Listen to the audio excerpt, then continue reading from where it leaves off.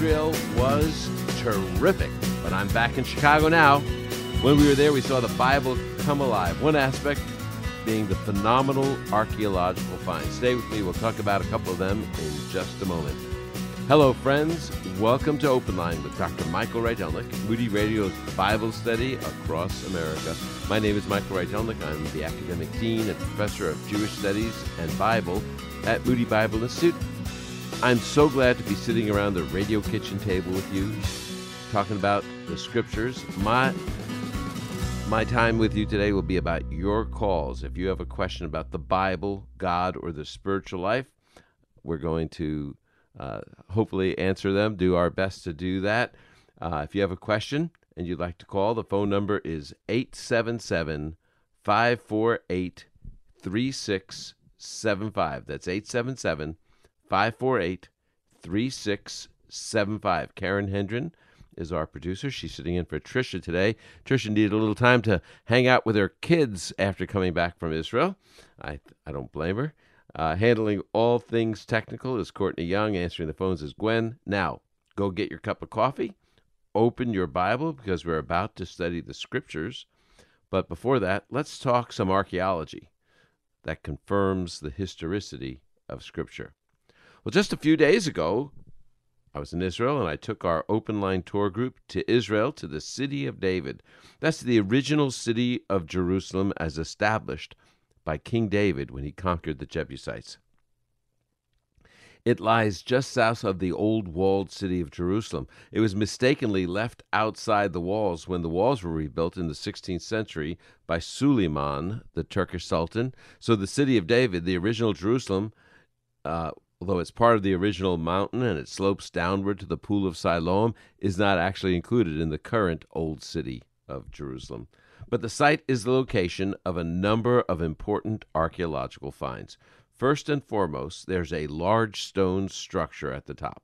When the late Eilat Mazar was leading the excavation of the city of David, she reasons that if this was indeed the original city of David, then if she excavated near the top of the city, just below the Temple Mountain, she would find the remains of David's palace. So she dug there and found a very large stone house, much larger than an ordinary person would have. The ancient shards of pottery that were found there confirmed that the large stone house was from around 1000 BC. She concluded that this indeed was the palace of King David. Now, of course, there are Bible skeptics. They say that King David was just a mythic figure, like King Arthur in England.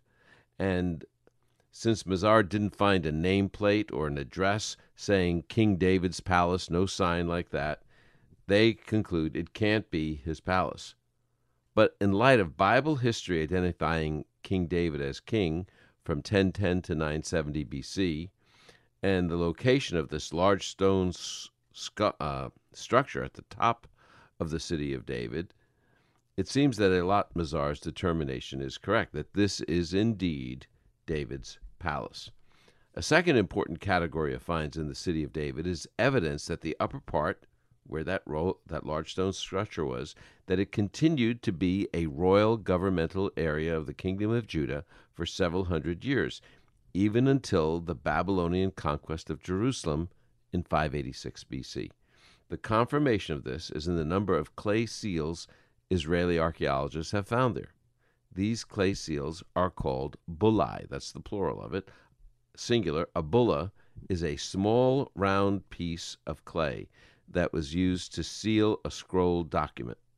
The author would then press their seal, like a signet ring, into the clay to identify who it was that sent the document. When Jerusalem was destroyed and burned by the Babylonians, the fire was so intense it functioned like a kiln, baking these clay seals and thereby preserving them. Many of these bullae have been found in the same area as the royal palace. In 2019, for example, Israeli archaeologists discovered a 2,600-year-old clay seal with the words in ancient pre-Babylonian Hebrew saying, belonging to Nathan Melech, servant of the king. The word Nathan Melech means gift of the king. So Nathan Melech, servant of the king. This is related to 2 Kings 23:11, where Nathan Melech is identified as a royal official of King Josiah, who reigned from 640 to 610 BC. Other bullae found there indicate the area was also a royal building. For example, a seal was found with the name Gedaliah, son of Pashur, and another with the name of Jukal, son of Shelemiah. They're both mentioned in Jeremiah 38:1. They're called servants of Zedekiah, the last king of Judah. He reigned until the Babylonian captivity in the 6th century BC. Both these men, Jukal and Gedaliah, were involved in a plot against Jeremiah. But their names are found there, and it is a remarkable confirmation of the historicity of the Bible. What does this have to do with us? These items are further archaeological confirmation of the truth of Scripture. In John 17:17, the Lord Jesus prayed for his disciples. He asked the Father to, quote, sanctify them in the truth. Your word is truth. Too often people want to minimize the truth of Scripture by saying it's only true when it speaks of spiritual matters, but not when it addresses history or science. But when the Lord Jesus said that God's word is truth, he was affirming that it's all accurate, every bit of it, that everything the Bible affirms as true is indeed true down to the historical details. That's why we can trust the Bible for spiritual truth, because all of it is true. We don't have archaeological confirmation for everything the Scripture says, but consistently archaeological finds support the words of Jesus, that God's word is true, that the Bible is really God's word. It's true, and we can depend on it for everything in our lives. So, that I hope that spurred you on to want to go to Israel. There was so much more than just the archaeological finds, by the way, that we saw. The Bible just comes alive. You see the topography, the geography, all of it just opens up for us. The kinds of flowers and trees just helps us understand what the Scriptures are saying. And I have good news. I want to announce another Bible Lands trip that Moody is organizing. This is new news. It's big deal. We are going to do a Moody Bible Institute Journeys of Paul tour in September of 2024. It'll be partly a cruise on the Star Clipper, which is a tall ship with sails, just a beautiful ship that's very steady, very easy to, a beautiful place. But we've chartered that ship, and we are going to visit the sites of Paul's journeys, and then we're also going to have a few days on a bus, and we're going to see some of the other places that the ship doesn't go to. So we're going to see places like Athens and Corinth, where Paul preached. We're going to see places like Ephesus and Miletus, Philippi, Thessaloniki, Berea. We are going to see the biblical sites that Paul was preaching the good news at, the journeys of Paul. It's going to be a fantastic tour. Our Bible teachers, I'll be there along to teach the Bible, but so will Dr. Mark Jobe, president of Moody Bible Institute, and also Dr. Joe Stoll, former president of Moody Bible Institute and currently an advisor to our president, Mark Jobe. So Joe Stoll, Mark Jobe, me, and there'll be just a great time on this chartered ship, worshiping together, studying together, seeing the sites together. I hope you'll check it out. Just go to openlineradio.org. That's our website, and you'll see a link, a banner across the top, and you can find out more. Click on that banner. So, big news, the Moody Bible Institute Journeys of Paul tour.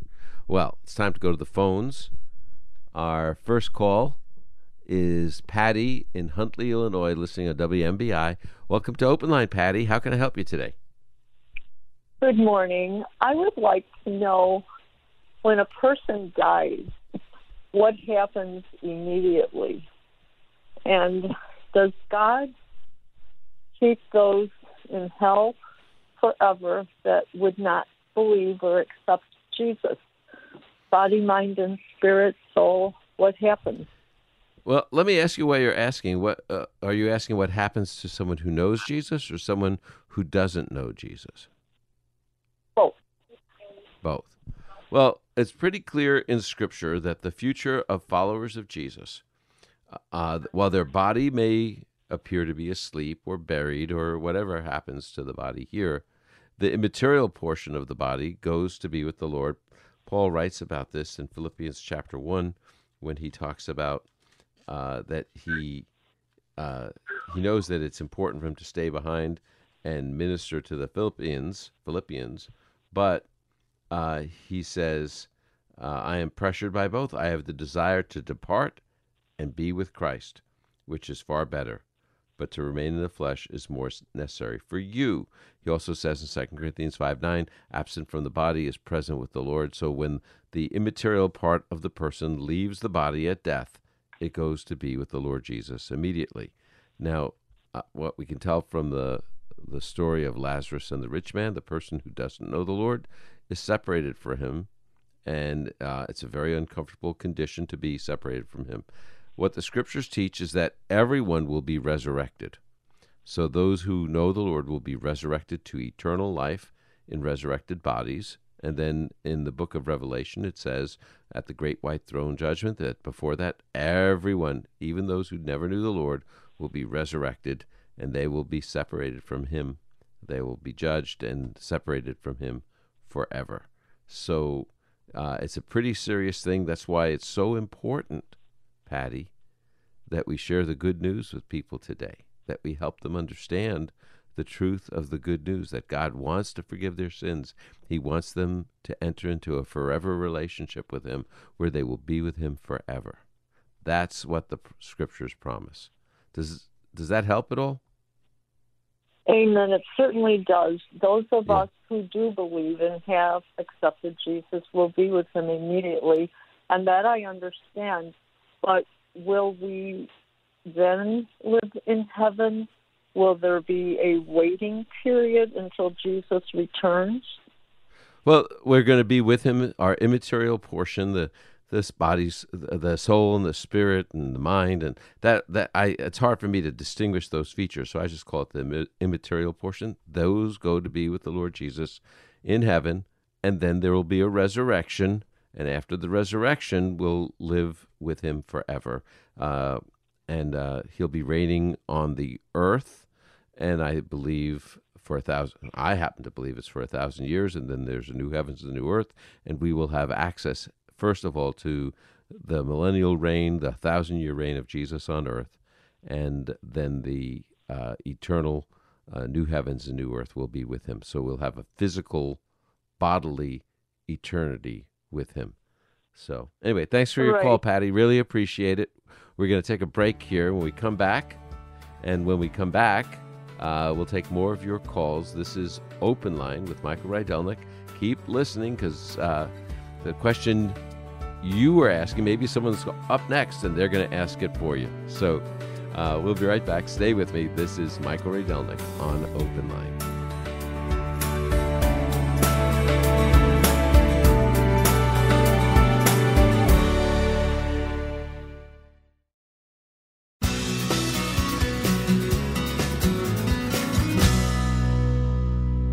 We're back.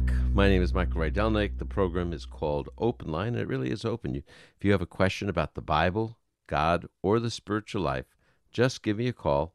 Our phone number is 877-548-3675. Feel free to call with your question about the Bible, God, or the spiritual life.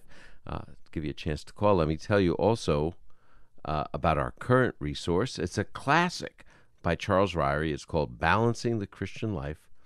Many Jesus followers tell me how much they want to grow, but no matter how much we want to, I think the nature of human beings is we get off balance. We emphasize one aspect of growth over another.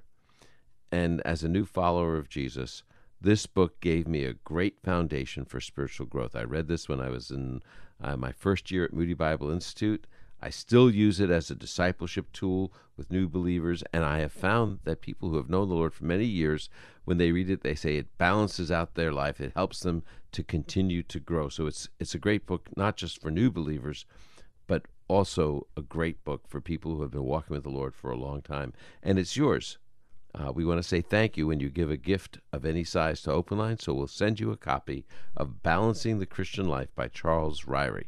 If you'd like to give a gift to Open Line, help keeping us on the air and helping people with their understanding of the Bible, just call 888-644-7122 or go to openlineradio.org. And remember, when you give, ask for Balancing the Christian Life by Charles Ryrie.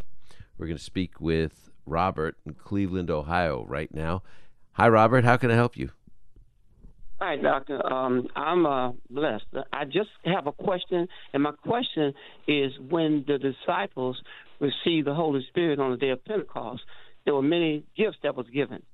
My question is, are all of those gifts still present today with us? Well, at Pentecost, only one gift is evident. You said many gifts. What gifts do you mean? Gifts of prophecy, speaking in tongues, so forth.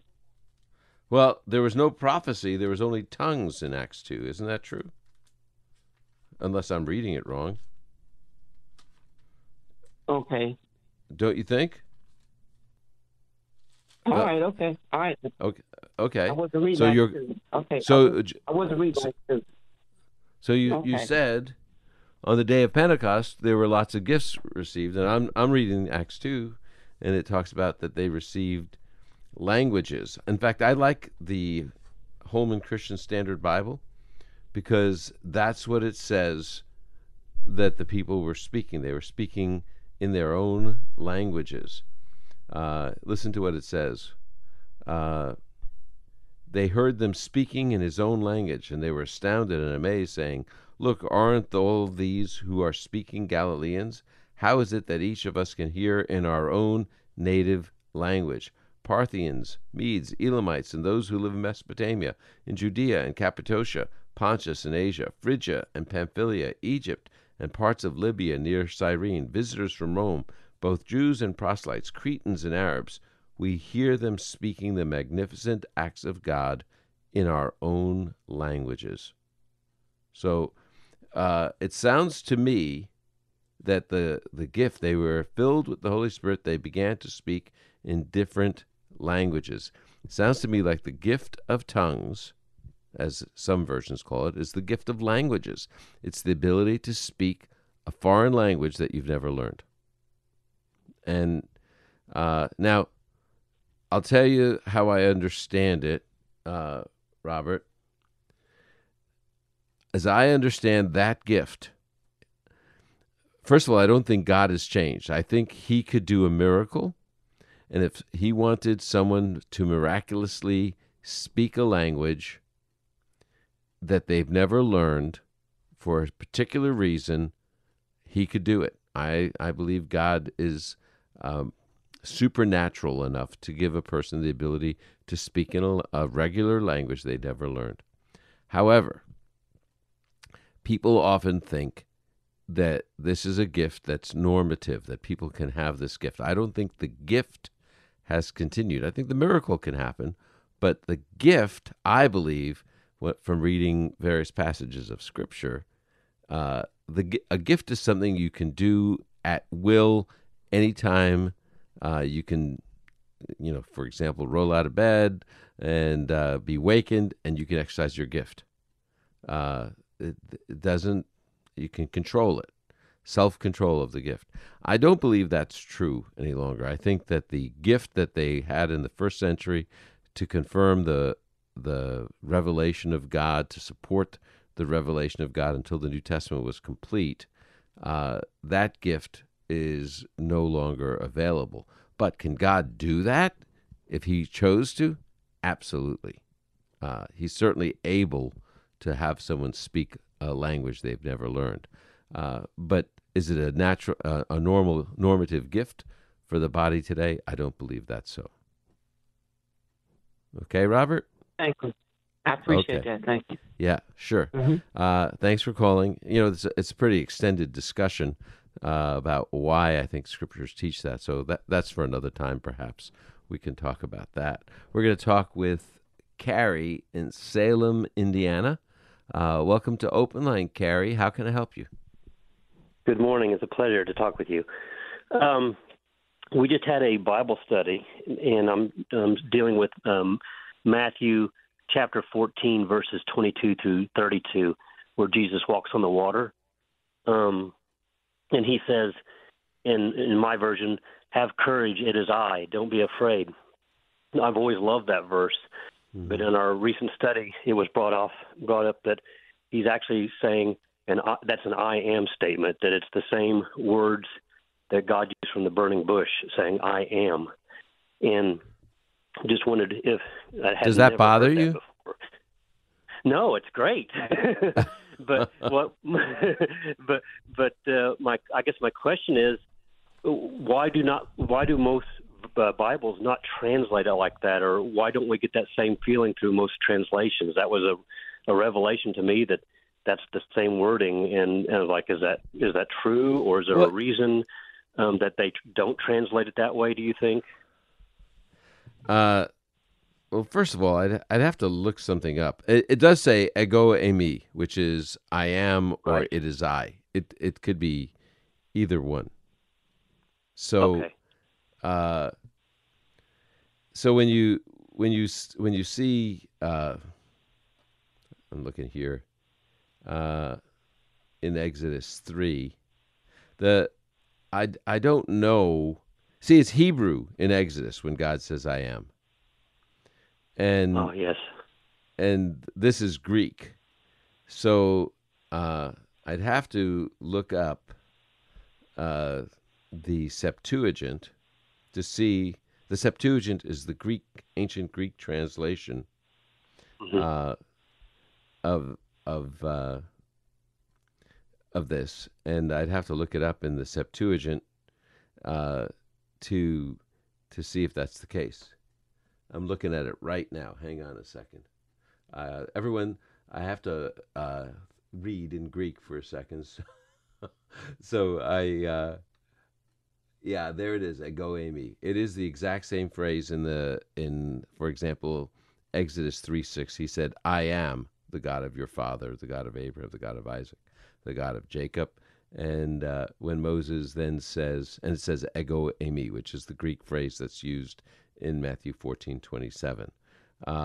So yeah, I think that, and then where it says in Exodus 3:14, I am, it is also, I am has sent me to you. It's tell them I am. That's also ego eimi. So it is, it seems to me like that would be now it can mean it is I really, and I would think that the translators, what they're doing in Matthew 14:27 is saying, maybe Jesus is just saying, don't be afraid, it's me. It is I. And because that's, the words can mean that very much. Although I think it's profound that the Messiah walking on water would say, ego eimi, because it would certainly harken back to the Septuagint where he says, I am. Tell them I am has sent me. I think it's deliberate, and I think whoever said that actually got it right. Okay? Wow. Well, thank you very much. I just thought it was odd that it wasn't translated that way if it was the same wording, but it certainly is, like say, profound. Does it make sense, though? Because in the context, it looks like he is saying, it is I. And that's a totally legitimate translation. Although, if you're the listener in the boat, you would hear, I am. And boy, that would take you back to the Old Testament, I am saying in Exodus 3. So, awesome. Good. Well, thank you for clarification. Just another identification of the Lord Jesus as deity. So, yes. Yeah. That's a hard thing for people to see. Sometimes there's just an allusion to his deity. Sometimes it's an out-and-out statement. And I think that sometimes we neglect the allusions because we don't want to oversell it. But the Bible is so clear about the Lord Jesus being deity. Even when he says when the high priest says, if you are the Messiah, tell us. And he says, you'll see the Son of Man descending on the clouds. Well, that's from Daniel 7, and it's so clear that the one like a son of man in Daniel 7 is deity, that he's not just saying that he's the Messiah, he's saying he's the divine Messiah. And it's a clear statement. So, yeah, I think that this is just another one of those allusions where he finds where we can find the Lord Jesus identifying himself as the God Messiah, the divine Messiah. Well, thanks for your call, Carrie. Really appreciate it. We're going to come right back with the mailbag in just a moment, so stay right there. More questions coming up right here on Open Line with Michael Rydelnik.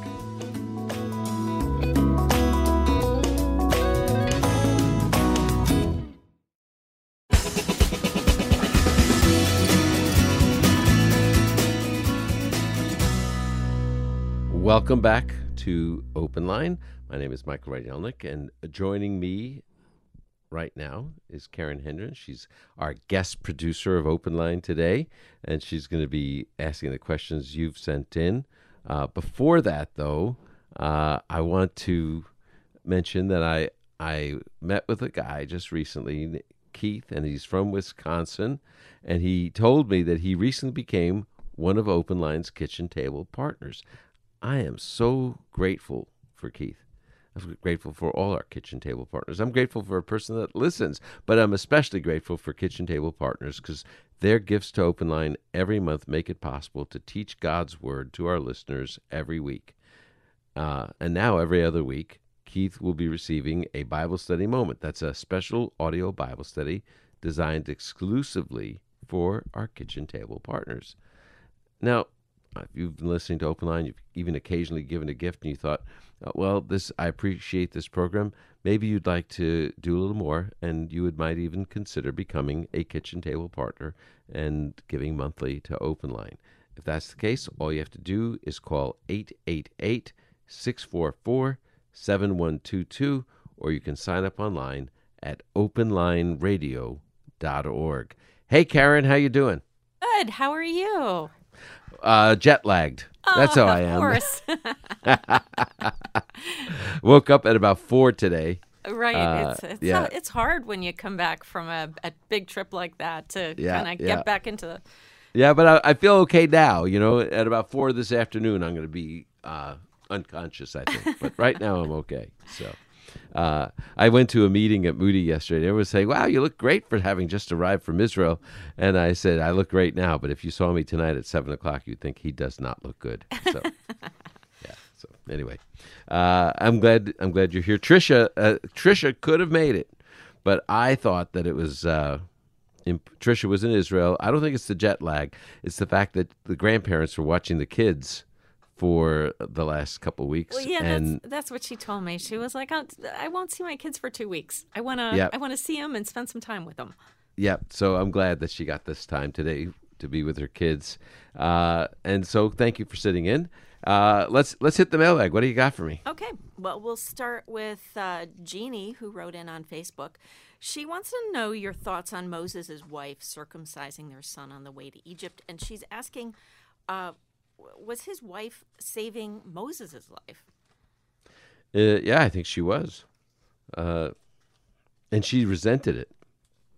I think it's interesting that you can actually see some pretty normal marital conflict in the Bible. I think of Sarah laughing when the angel says she's going to have a child, and Abraham has enough faith, but Sarah... the angel says to her, you laughed, and she said, I didn't laugh, and she says, oh, but you did. Here in Exodus 4, when Moses is heading to Israel, I believe that's where it takes place, with his wife, he's traveling along. I'm trying to find the verse here, and what happened is that here it is. It's Exodus chapter 4, verse 24. On the trip at an overnight campsite, it happened the Lord confronted him and sought to put him to death. Why? because here's Moses going to be the leader of the Jewish people, the Redeemer who's going in to Egypt to let the people go, right, to represent God, and he has not obeyed the commandment, which was to circumcise his son. And the Lord said, you can't lead unless you're obedient. He was holding him accountable for that. So Zipporah took a flint, cut off her son's foreskin, and threw it at Moses' feet. She said, here, I'll do it. You were supposed to, but I'll do it. And I resent it because this is not my culture. I'm a Midianite. And what do you do? Look at what you made me do. Then she said, you are a bridegroom of blood to me. So he, I think that's a reference to God, let him alone. At that time, she said, you're a bridegroom of blood to me, referring to the circumcision. So, yeah, she, I think, very resentfully intervened so that Moses wouldn't be slain by God, and now he could serve as the leader of the people. So I think it shows the accountability that leaders can't just go do what God says when he tells them to lead. They have to live obedient lives and be a good example, and should have had his son circumcised. Well, thank you for that. Yeah. All right. Well, we'll take another question. Yeah. By the way, I think it's so funny. A lot of people have a lot of questions about that passage. I get it frequently, and I've even talked to scholars who are sort of find it enigmatic, but I don't think it is. I think I understand Moses' hesitation. This is not something that most men would want to do, but the man was responsible to do it, and he needed to be obedient in order to lead. That's just a good principle to follow. Yeah. Yep. Well, Ed, he listens online, or he listens from Florida, and he wrote in online, and he wants to know, as believers we're told or called to love the sinner but hate the sin, and he wants to, he's asking then why David writes, how you rectify that with what David wrote in Psalm 139, 21 and 22. Where it says, do I not hate those who hate you, O Lord? Mm-hmm. I hate them with the utmost hatred. Well, I think the principle that we live by is John 3:16, that God loves the whole world, right? And that Jesus came to redeem sinners. He came to seek and to save those who are lost. And I think that there's a good rule that if God loves sinners, that we should love them too. But Psalm 139 is one of those imprecatory psalms, which basically says, not just general sinners, but that people who are opposing the work of God, who hate the work of God, that the writer is saying, I hate those who oppose you, God, and I will oppose them. It seems like, oh, that's an Old Testament ethic. But even in the New Testament, in the book of Revelation, the martyrs of the tribulation, they have an imprecatory prayer asking God to judge those who martyred them, who killed them. It says in Revelation chapter 6 that they cried out with a loud voice, verse 10, Lord, the one who is holy and true, how long until you judge and avenge our blood from those who live on the earth? So I think that it's sort of a balance. On the one hand, we should love all people. We love our neighbor as ourselves. We have to care about people, serve them, love sinners, just the way God does. On the other hand, there are those who oppose the work of God, who hate the work of God, who are actively opposed to the work of God, blasphemous about the work of God. And those, the idea of opposing them is not something that should be I don't believe this is emotional hatred, but really a rejection of them. That's what the word hate really means. Jacob have I loved, Esau have I hated. That means Jacob I chose, God says in Malachi 1, but Esau I have rejected. That's what hated is. So what David in Psalm 139 says is, I think David is the one that wrote Psalm 139. Whoever wrote Psalm 139 is saying, on the one hand, I know that I'm fearfully and wonderfully made, and I reject those utterly who oppose your work. That's what it's talking about. It's not talking about an emotional, passionate, kind of fiery hatred where you're trying to hurt them, but rather it's talking about a rejection of those who reject God. So I think it's just a balance, in my opinion. So let's do one more. Okay. All right. Well, Rosemary, who listens in on WKES in Florida, says she doesn't understand why the killing of an animal, or more directly, the killing of Jesus, was necessary for the forgiveness of sin. Yeah. Well, it's the way God has established the world. It says in Leviticus 17, for the life of a creature is in the blood, and I have appointed it to you to make atonement on the altar for your lives, since it's lifeblood that makes atonement. Here's what it is. The life of the flesh, the life of our being, is in the blood. It's in the blood. If someone bleeds, ultimately they can bleed out and die. Life of the flesh is in the blood. And because of sin, the soul that sins, it shall die. We deserve death for sin. And so what God does is he has provided a substitute to take the punishment that was deserved by the person. So the animal took that punishment and gave its lifeblood, so to speak, to provide a covering for sin. And ultimately, that wouldn't take away sin. It was the lifeblood of the Lord Jesus that he poured out for us, that redeems us from sin, and then he was raised from the dead. But essentially, it's because that's where life exists, in the blood. And so that's the payment that has to be paid for redemption. Now, people say, well, why did God plan it that way? That's above my pay grade. I can just tell you what the Bible teaches, and that's the way it is. Yeah, that's just the way it is. Yeah, that's how God established the paradigm, not me. But I understand it, that that's because it's life for life. When we sin, we deserve to give our lives.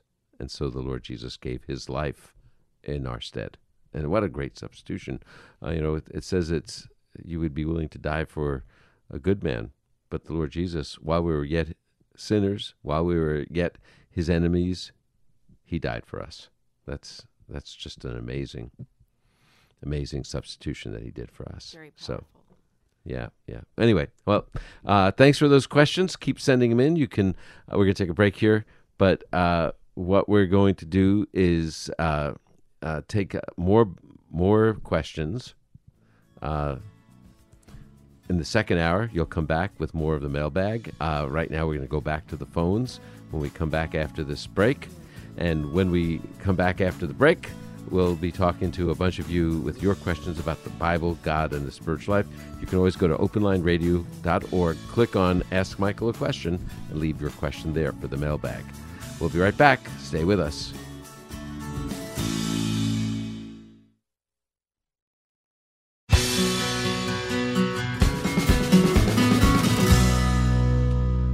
Welcome back to Open Lines. So glad you stayed with us. I just got back from Israel, and I read the daily news from Israel every day, even when I'm home here in America, because Israel is constantly in the news, facing political, diplomatic, even violent struggles. What does the future hold for Israel? Well, Chosen People Ministries, one of our underwriters and an organization that reaches Jewish people with the good news of Jesus all around the world, they are offering a book. It's called Israel's Glorious Future. It was written by their past president, Harold Sevener. The book details God's faithfulness to his covenant promises made to Israel in the past and biblical prophecies yet to be fulfilled in the future. If you'd like a free copy of the book, Israel's Glorious Future, just go to openlineradio.org. That's our website, openlineradio.org. Scroll down to the link that says A Free Gift from Chosen People Ministries. Click on that, and you'll be taken to a page where you can sign up for your own free copy of Israel's Glorious Future. And we're going to go right back to the phones here, and we're going to talk with Dennis in Naperville, Illinois, listening, I guess, on WMBI. Welcome to Open Line, Dennis.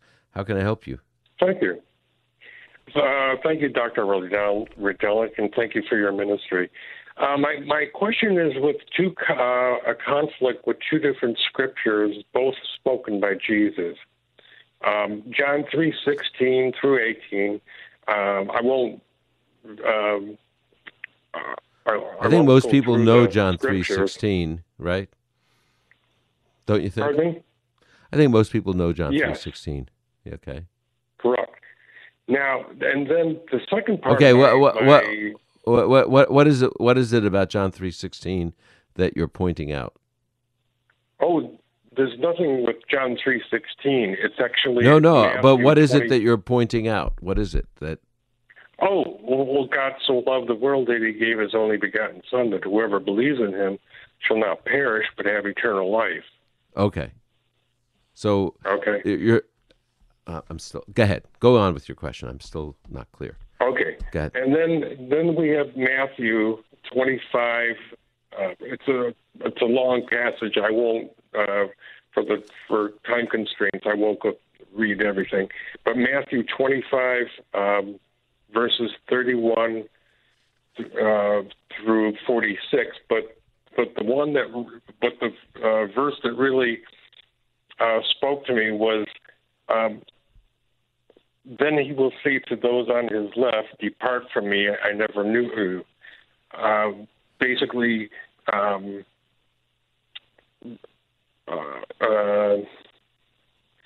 those who were hungry, did you feed me? I'm paraphrasing here. Those when those who were hungry, did you feed them? Okay. Let me stop you there, Dennis. I think I understand your question now. You're saying in John 3:16. The way to eternal life is by belief, by trusting in Jesus. But here, Correct. It sounds like the way to eternal life is giving food to the hungry, drink to the thirsty, clothing the naked, and caring for the sick. Is that? Well, no. So I'm not trying to discard John 3:16. No. What you're trying to say is that you're saying that there appears to be a contradiction, correct? Well, for the lack of a better term, yes. Okay. Well, let me just, I think that the Bible is really clear. We're saved by grace through faith. Ephesians 2:8-9, right? And that's what Jesus means when he says. I guess my concern here on Matthew is that does that fall into works? I understand. Okay. So I think it's really clear from Scripture that that the Lord Jesus and Paul and the whole of Scripture teaches that that we are saved by grace through faith, and that's what John 3:16 is saying. But those of us who believe will have eternal life. Now, when you come to Matthew 25, the judgment of the sheep and the goats, where this is when all the nations at the second coming are gathered before the King. It says it. And a lot of people think this is individuals, that it's direct references to today, but it's not. It says when the Son of Man comes in His glory. That's the second coming. And all the angels with Him. Then He will sit on the throne of His glory. All the nations will be gathered before Him, and He will separate them one from another, just as a shepherd separates the sheep from the goats. And so the parable of the sheep and the goats is about the judgment of the nations at the return of Jesus. That will take place in the valley, the Kidron Valley, and there he says to some, I was hungry and you gave me something to eat. I was thirsty, you gave me something to drink, and all of those things that we talked about. They say when. He says, inasmuch as you've done it to the least of these brothers of mine. He's talking about people who are genuine believers, who have trusted in Jesus in the tribulation. And that's why they're willing to protect the physical brothers of Jesus who are the object of the Antichrist hatred, the Jewish people. They will be the ones who are protecting them and helping them in their persecution. And their actions, it's not work salvation. What it is their actions are a reflection of a faith that they have in Jesus. And they prove that they have faith because they're willing to protect the brothers of Jesus. That's what that's about. So I hope that clarifies it for you, Dennis. Good question. We're going to be right back because that's the first hour. Thanks for listening, everyone. Keep listening. There's a second hour of Open Line on most of these stations. If your station doesn't carry Open Line's second hour, you can always listen on the Moody Radio app or online. During the break, check out our webpage. That page has links to past programs, questions. There's a link to help you give a gift of any size so you can receive our current resource. It also shows you how you can become a Kitchen Table partner. There's a link to the Journeys of Paul tour. Check that out. Second hour of Open Line is coming up straight ahead with more of your questions. Open Line with Dr. Michael Rydelnik is a production of Moody Radio, a ministry of Moody Bible Institute.